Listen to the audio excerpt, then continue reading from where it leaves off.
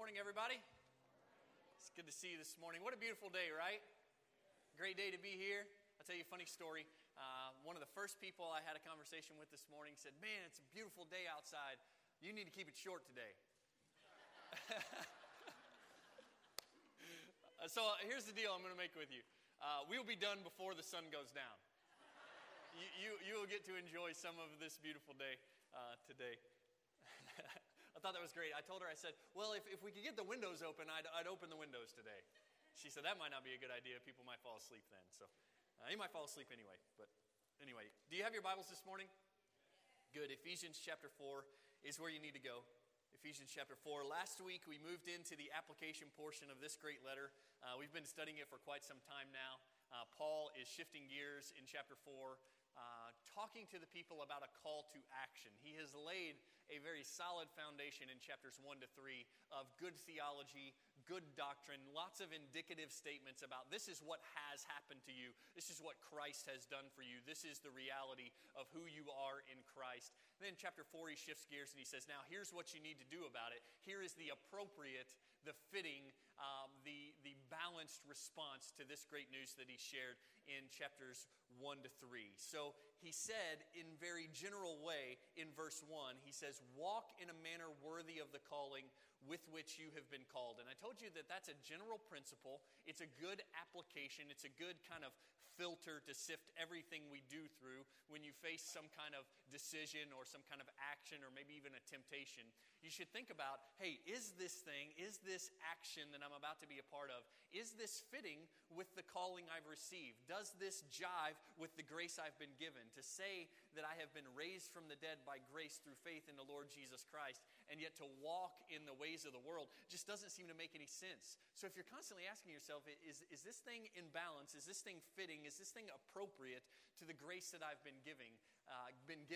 That will be a good guide for you in these actions. I told you that verse 1 is going to hang kind of as a banner over the next several weeks, maybe even months of our study in Ephesians, that this general principle of walk in a manner worthy of the calling with which you've been called is going to be the banner that hangs over everything we're going to do in here and in Sunday school. And what Paul is going to do under that is make some very specific applications.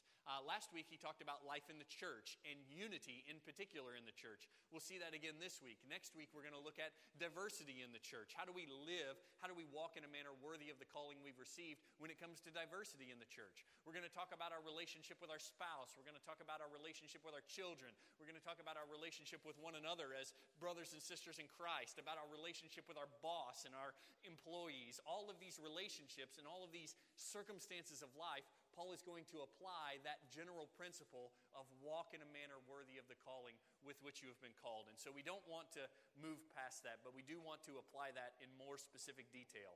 Last week he talked about life in the church when it comes to unity. We'll continue to talk about that today. Look at chapter 4, verses 4 to 6. Actually, I'm going to start in verse 1 and read to you all of this section. It says, therefore, I, the prisoner of the Lord, implore you to walk in a manner worthy of the calling with which you have been called, with all humility and gentleness, with patience, showing tolerance for one another in love, being diligent to preserve the unity of the Spirit in the bond of peace. I'm going to stop right there and remind you that we talked about that it's important that we remember that we don't create unity. We don't create it. We don't originate it. It was given to us by God through the work of Christ on the cross. He created the unity, but we are given the responsibility to maintain it, to preserve it. One commentator said this. He said the verb there that says diligently preserve is a present participle, which means that we must constantly be endeavoring to maintain this unity. In fact, when we think, listen to this, when we think the situation is best, Satan will move in and wreck it. Is that true? When we think the situation is best, Satan will move in and wreck it. The spiritual unity of a home, a Sunday school class, or a church is the responsibility of each person involved, and the job never ends. That's big, right?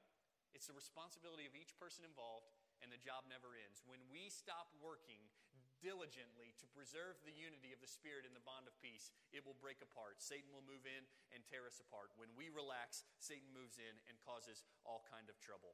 Read on, verse 4.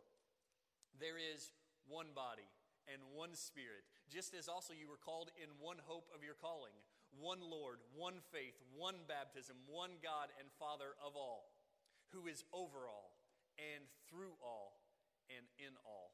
Let's pray together. God, thank you for this day.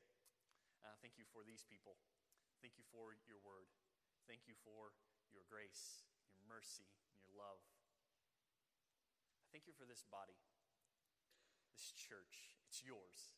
It's your church. You are the head of it. You're the Savior of it. You're the leader of it. And I thank you for it. Thank you for allowing us to be a part of it. And I pray that today you will teach us about what draws us together. I pray today that you will help us to emphasize, highlight, magnify even the things that we have in common. And God, I pray that you will guard us against magnifying the things that would divide us. I pray that you will guard our hearts against emphasizing the things that would divide us. And God, I pray that you draw our hearts to see one Lord, one faith, one baptism, one God, who is Father, in all, above all, through all. God, I pray that you'll point our attention and our affection in the proper direction today. In Christ's name we pray. Amen. So this week, in the text, we're going to focus on what we have in common. And before we get into that, I want us to think a little bit about what we don't have in common. I want you to look around at the people in this room. Right? Look around at the people next to you. I mean it. I want you to do that. What are the things that would divide us? What are some of the things that could divide us if we emphasize them too much? Age. Excellent. That's a great one. We think differently. Different generations think differently. We have different worldviews even perhaps. We reason differently. We value different things. So age can be something that divides us oftentimes. What else might divide us? Hair.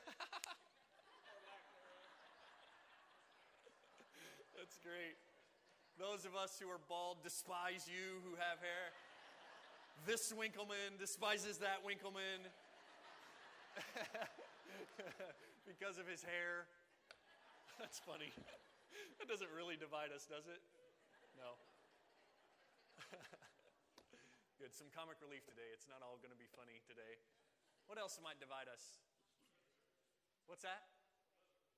Political views? Yeah, we may have some folks that lean a little bit left and some folks that lean a little bit right. Some folks that don't want to be involved at all. Yeah, politics could divide us. Gender divides us. Exactly right. There are real differences between men and women, right? And we don't want to act like there aren't. That's one of the applications we're going to make at the end of the day is we don't want to bury our head in the sand over the reality of some of these differences, right? We don't want to act like there aren't real differences among us, but we want to handle those differences in the right way. Okay, good. Any other differences you can think of? We could probably go on all day, right? We have different preferences. We have different styles. We have different value systems. We have different levels of education. We have different levels of income. There are all kinds of things that could divide us in this room, right? But there are some things that unite us in this room. Amen? And that's what we want to focus on. We could spend all day talking about the things that divide us, but that would be a waste of time, would it not? We'd all be grumbling against each other. We'd all be hating each other. We want to talk about the things that unite us today, and that's exactly what Paul does. You're going to notice in the text today that it's indicative in its form. It is an indicative statement. There is one body. There is one Spirit. There is one Lord. He is not really calling us to action in the text that we're looking at today, but what I want you to see is this text is very closely linked to the text last week where he says, be one. Right? He says, live, maintain, diligently work to preserve the unity of the Spirit in the bond of peace. And then he says, and there's real unity there. There's real oneness there if we will emphasize and focus on those things. And so that's what we're going to try to do today. I want you to notice the use of the word one in this text. Just zooming out from high altitude, look at the use of the word one in this text. There is one body, one Spirit, one hope, one Lord, one faith, one baptism, one God. That word one is clearly highly significant. It is used 7 times, which is no coincidence. 7, a number of completion, a number of perfection in the Bible. That word is used 1 time. I don't want to go too far off the deep end in talking about that. But I do want you to see that that word one does 2 things in this text. Number 1, it separates Christianity from other world religions. We are not going to talk about Christianity as one of several legitimate options for knowing God. We are going to talk about Christianity as the only way to know God, right? The only way to know the only God who created all and sustains all, right? We are not on just several parallel tracks headed to heaven with our Muslim friends and our Hindu friends and all of the other friends. We're not on parallel tracks headed to the same place, are we? No, we are not. There is one God and there is one way, and His name is Jesus Christ. Amen to that? Okay, good. So that word one separates Christianity, distinguishes Christianity from all the religions of the world. And number two, that word one draws us together. It is what we have in common in this room. You don't have one Lord and I have a different Lord, right? No, we have one Lord. You didn't participate in one baptism and I participated in a different baptism, did you? No, there is one baptism and it draws us together and unifies us and causes us to have this common bond. And so that's what we're going to talk about today. So let's look at all of these ones. 7 ones. The first one is this: one body. Paul says there is one body. That word body is the classic image of the church in the New Testament. And body implies complexity, does it not? He doesn't say you are one part of a body. He says, no, there is one body. We are all together in one body. We are not one giant arm. We are not one giant eyeball. We are one body. There is one body. And when we talk about this, it's a little bit difficult throughout this whole text to talk about it on 2 different levels. One is we want to think about the global church, the universal church, that we are one body, even with our brothers and sisters across town, right? As our Christian brothers and sisters gather in different rooms in Harrisburg, we're one body with them, are we not? Yeah, and we're one body with our friends in the Dominican Republic, right? As they gather this morning and worship together, we're one body with them. And we're one body with brothers and sisters all over the planet. We're together with them, right? One body. That's good news. We will make most of our application, though, today for the local church, that we are one body in this room as a family. We are one body. And you're one kind of part, and you're one kind of part, and I'm one kind of part. And together, we work as a body. We function as a body because of the diversity of the gifts, because of the diversity of the calling. We work together. And who is the head of this body? Christ is the head of this body, right? He's the one in control of it all, and we work for Him, and we serve Him. So he says, there is one body, and I want us to be very careful in this room. As First Baptist Church, I want us to be very careful not to forget that we are one body. I want us to be very careful not to divide ourselves into a bunch of smaller bodies within this body. And I want you to know that we tend toward that's natural for us, is to, within this one body, create multiple little bodies that really function alone and stand alone and are separated from each other. We can tend to do that. Do you agree? And what I also want you to know is Satan loves that. Satan encourages that. Satan enables that and produces an environment where that can happen, all right? He loves it when he looks, Satan loves it when he looks at a church and doesn't see one body, but he sees a lot of different competing bodies under one roof who don't get along at all and have made a camp here and a camp there and a camp over there and fight against each other. Satan loves it and God hates it. And I want you to be very careful. I want us to be very careful not to create several bodies in the midst of this one body, okay? There is one body. Number 2, he says there is one Spirit. I want you to flip over to 1 Corinthians chapter 12 and see a place where Paul links the one body and the one Spirit in a different text. 1 Corinthians chapter 12, verse 12 to 13. This is a classic text where Paul is talking about spiritual gifts, talking about the church as a body working together. Glorious text. We looked at it, years ago in here. Chapter 12, verse 12 says this: For even as the body is one, and yet has many members, and all the members of the body, though they are many, are one body, so also is Christ, right? That's just what he said in Ephesians, is it not? There is one body. And then look at verse 13, he says, For by one Spirit we were all baptized into one body, whether Jews or Greeks, whether slaves or free, and we were all made to drink of one Spirit. Do you catch what's going on there? He says that one Spirit is the thing that unites us. It's the thing that brings us together. He says whether you were a Jew or a Greek, you got the same Spirit, right? You were made to drink of the same Spirit. You got the gifts from the same Spirit. And that's what we want to understand in this room. Whether you're male or female, you were given the same Spirit at conversion, right? Whether you're rich or poor, you were given the same Spirit at conversion. Whether you grew up here in Harrisburg or someplace else, you were given the same Spirit. There's one Spirit, not a bunch of different spirits for different kind of people. There is one Spirit, and if we will recognize that as fact, it will draw us together, right? We're not all that different, are we? When it boils down, when you boil it all down, we are essentially all the same, and there is one Spirit, and it is not a human spirit. It is not a spirit of pride or a spirit of discipline. It is the Holy Spirit that he's talking about here, right?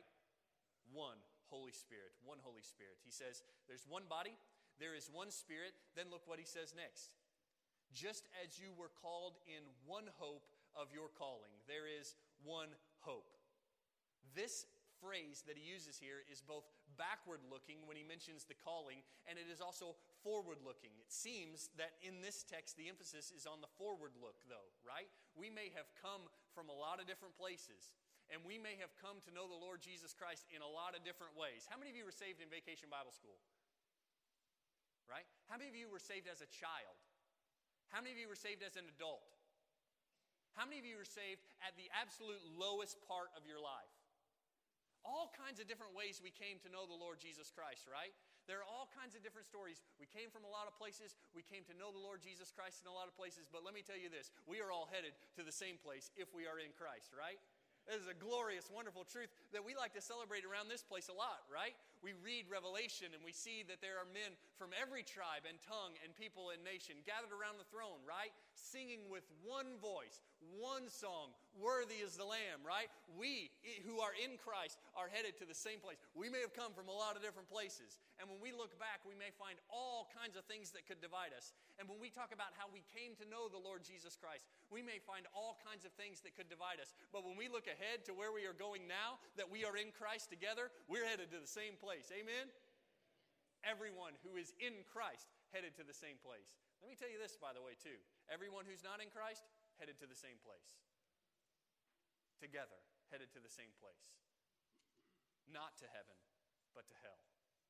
Christ is the only way to heaven. He says there is one hope. There is one hope.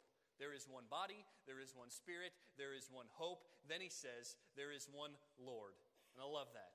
There is one Lord. Lord, when I talk to children about that word, I substitute the word boss, right? How many of you in Sunday school today looked at that text from Luke chapter 6 that says, why do you call me Lord, Lord, but do not do what I say? Did you look at that?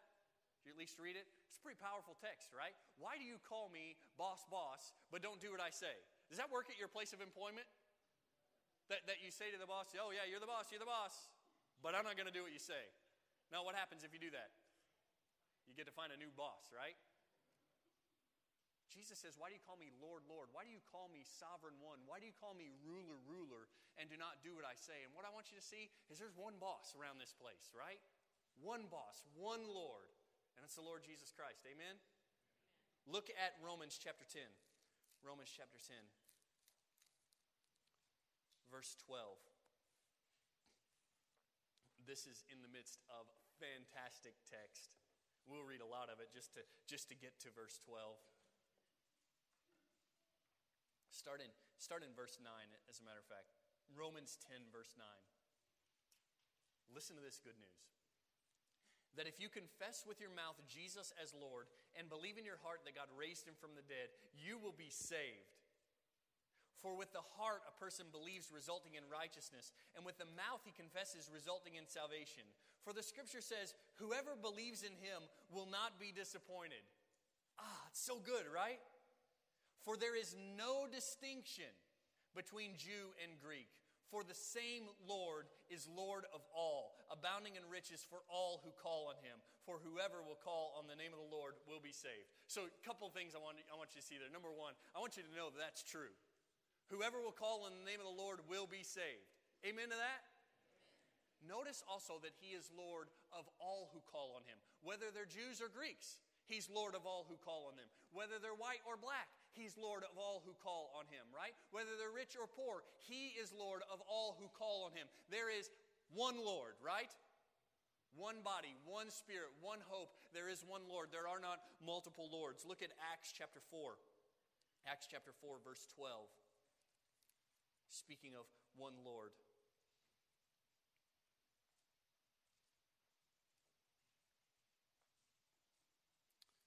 One Lord who is Savior.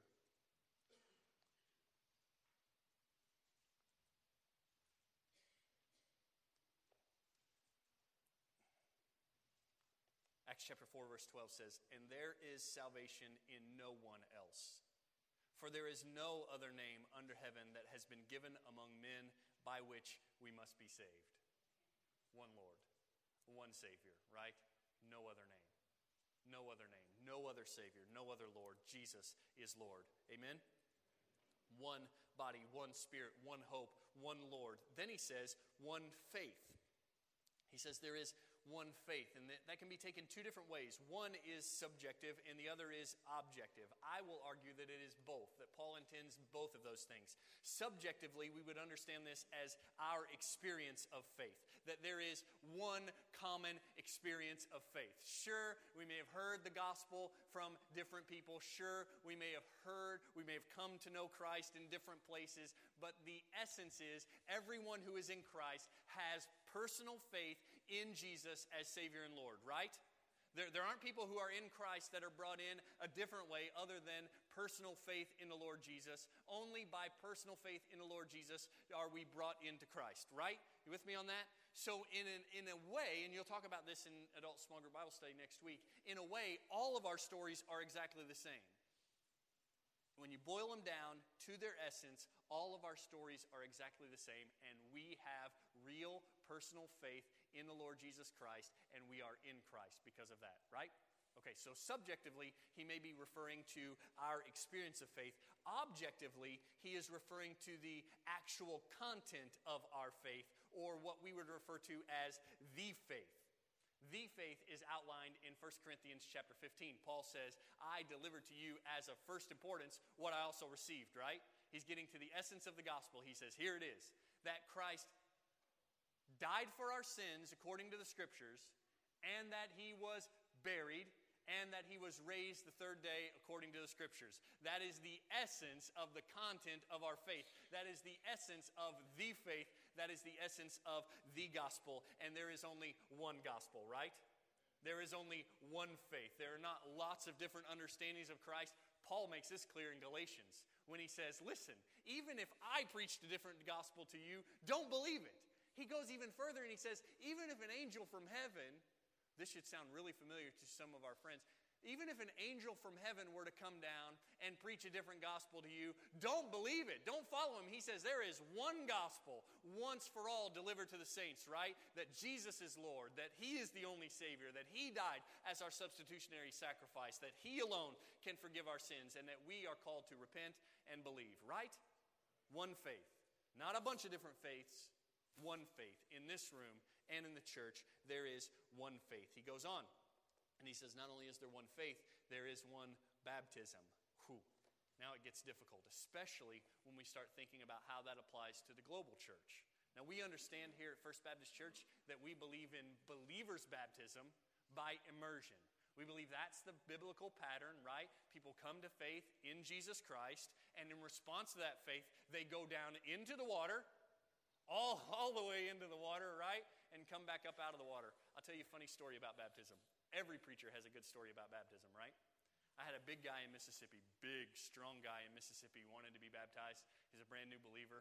And I said, okay, we'll do this. And because he was a big guy, I said, listen, I don't think you're going to be able to stand up to do this. I think you're going to have to get down on your knees so that I can help you into the water, and basically you can pick yourself back up, because if it was up to me, we'd both be in the water, right? Big guy. So we go down into the water, and he's like shaking, like really shaking. And I'm thinking, man, is this a spiritual thing that's going on here? This could be really cool. And so we talk about why you're in this water and all those kind of things. And he gives his testimony. And I say, all right, in the name of the Father and Son and the Spirit, my privilege to baptize you, my brother. And he gets down on his knees, and I start to push him back into the water, and he's fighting against me. Turns out the guy is terrified of water.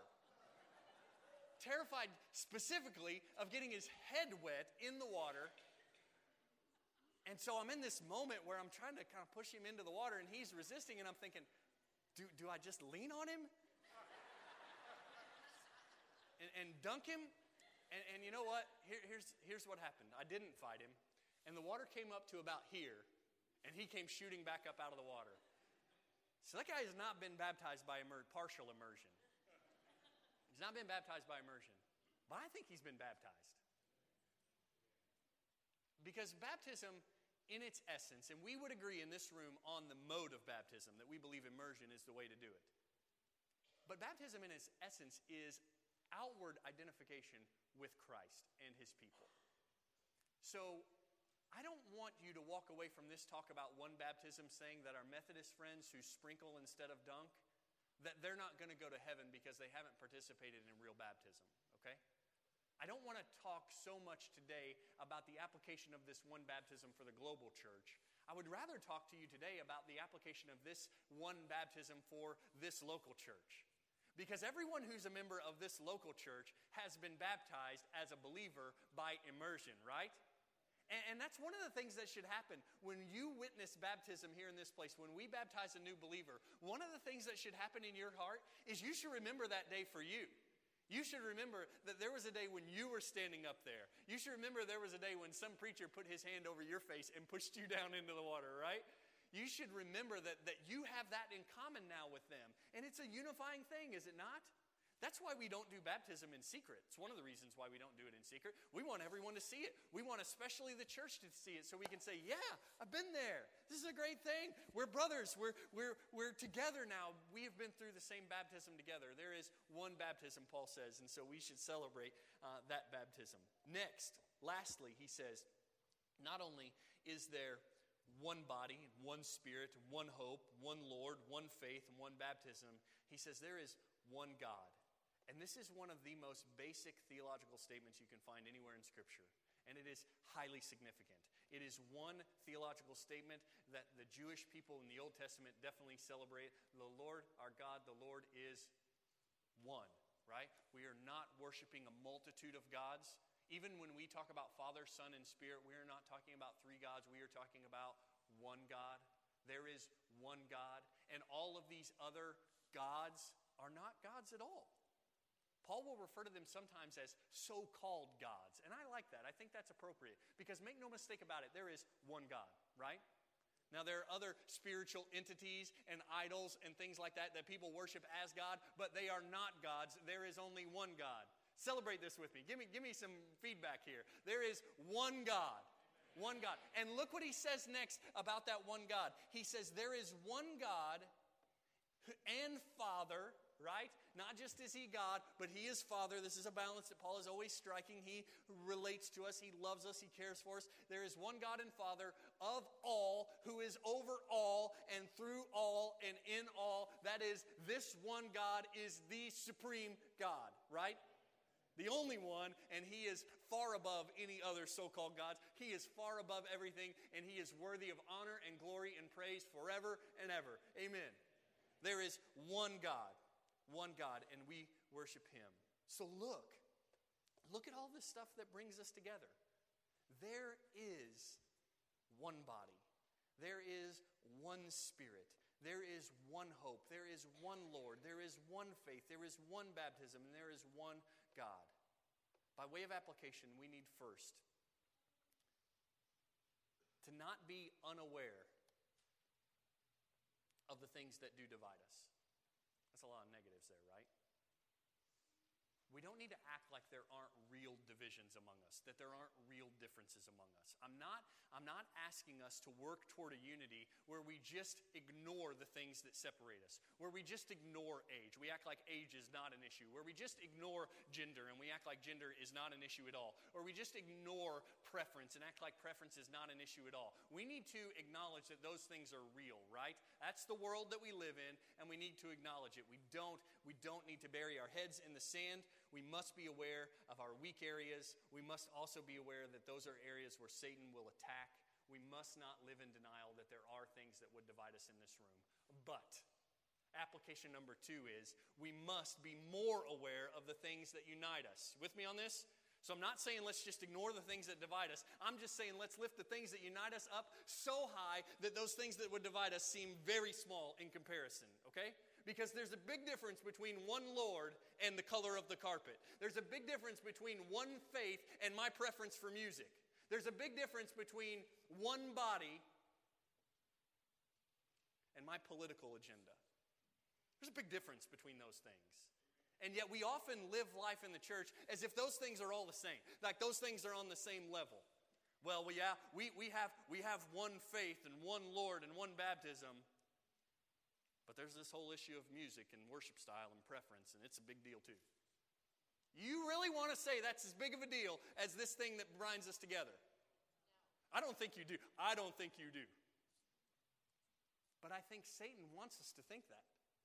I think he wants in our hearts to say, your preference is just as important as that. Your political views are just as important as that. Your age group and your clique or your whatever is just as important as these things that unite us. I'm telling you, we must not be unaware of the things that divide us, but we must be infinitely more aware of the things that unite us. We must put life in its right perspective. How many of the things that do divide us are eternally significant? I think if they're eternally significant, they should divide us.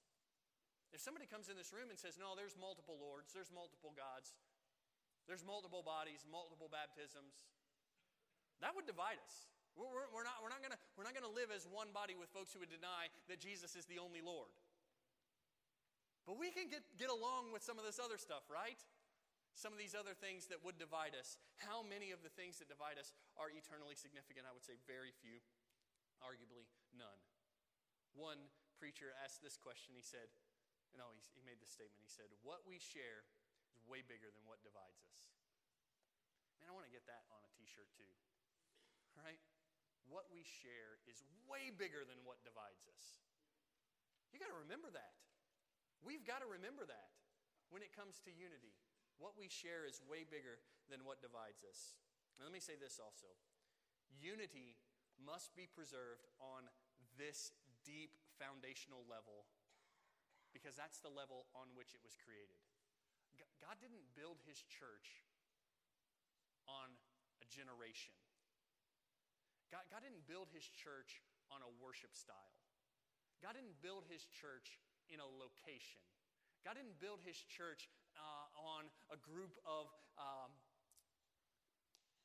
people that make the same amount of money or have the same amount of education. Is that what God built his church on? No. God built his church on the truth of the gospel.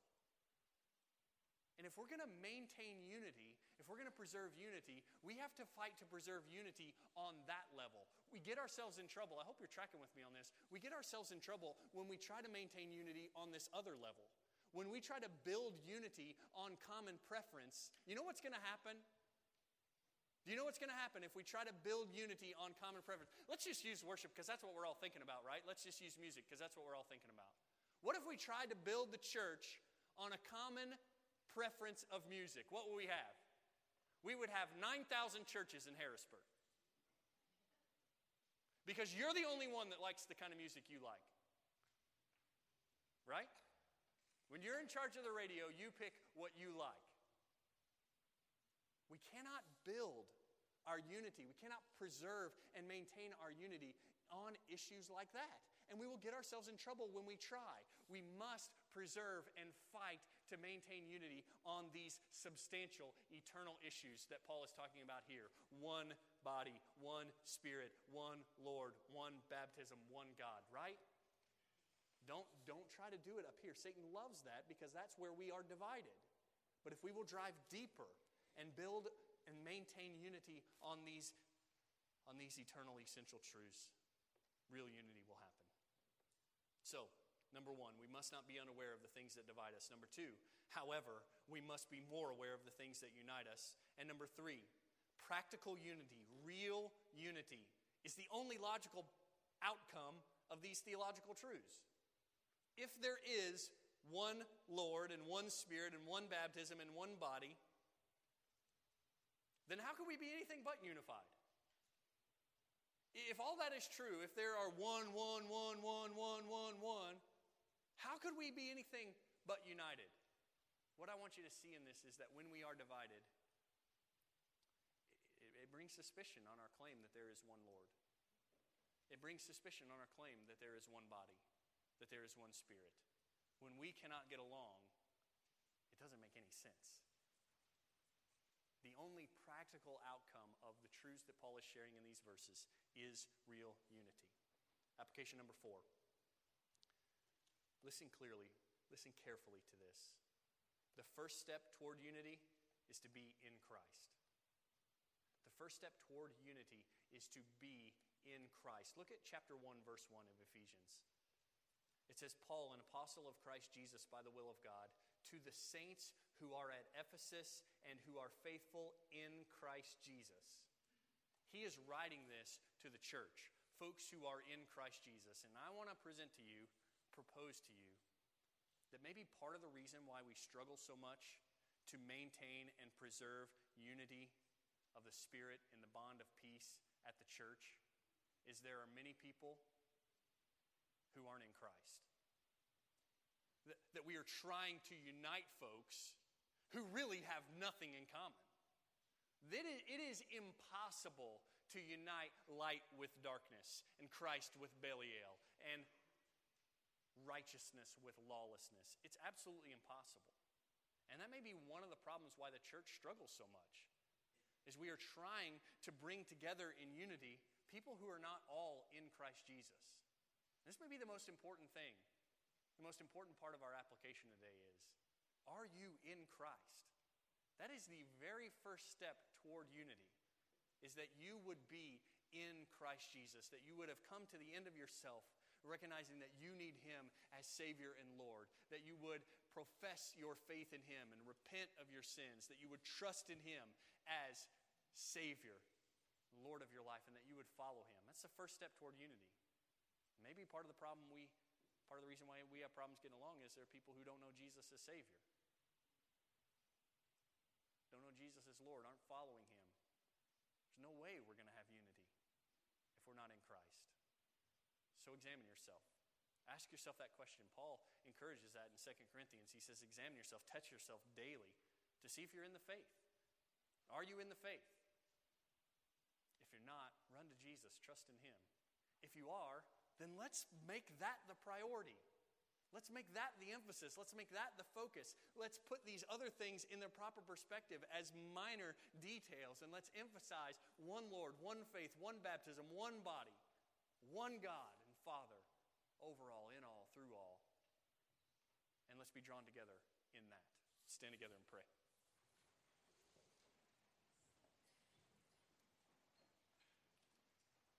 God, I pray that you help us as a church.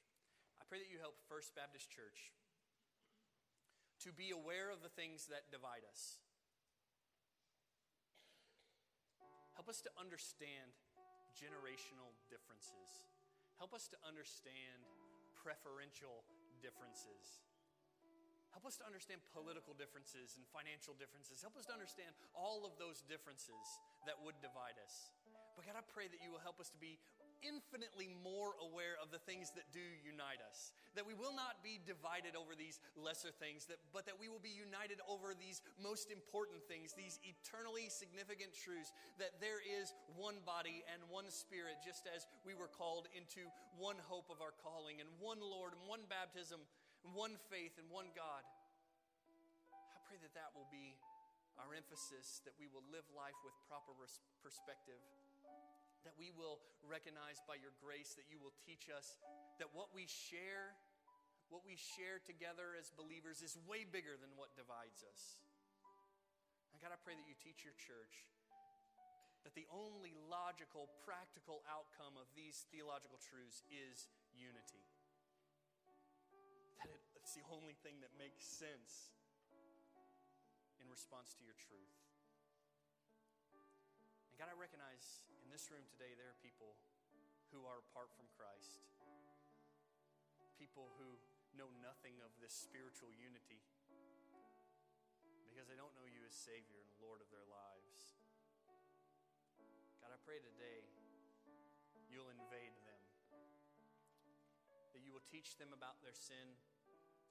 I pray today that you will teach them about your justice and your wrath and your judgment against their sin. I pray that you'll bring conviction in a way that only you can. And I pray that as they are broken, desperate, and needy, that you will turn their eyes to see Christ, dying for them, taking their place, bearing their guilt, and suffering their punishment. God, I pray that you will turn their eyes to see Christ, not only taking their sin, but taking it away and beating it and winning a victory over it, that they will see Christ risen from the grave, victorious over their sin and death and hell. And God, I pray that their response to all of this revelation that you would bring to them would be to repent of their sins, to turn away from old life and turn toward you in righteousness, and to trust, to depend completely on you for forgiveness, for salvation, for cleansing, for hope, that they would believe that Jesus is the one Lord, that Jesus is the one Savior, that this is the one faith that can save. God, I pray that you will work in the hearts of men and women and boys and girls to such an extent that they cannot refuse, that they cannot resist, that they will be drawn to you with such power, such glory, and such grace that they will run to you, believe, trust, repent, all for your glory. In Christ's name we pray.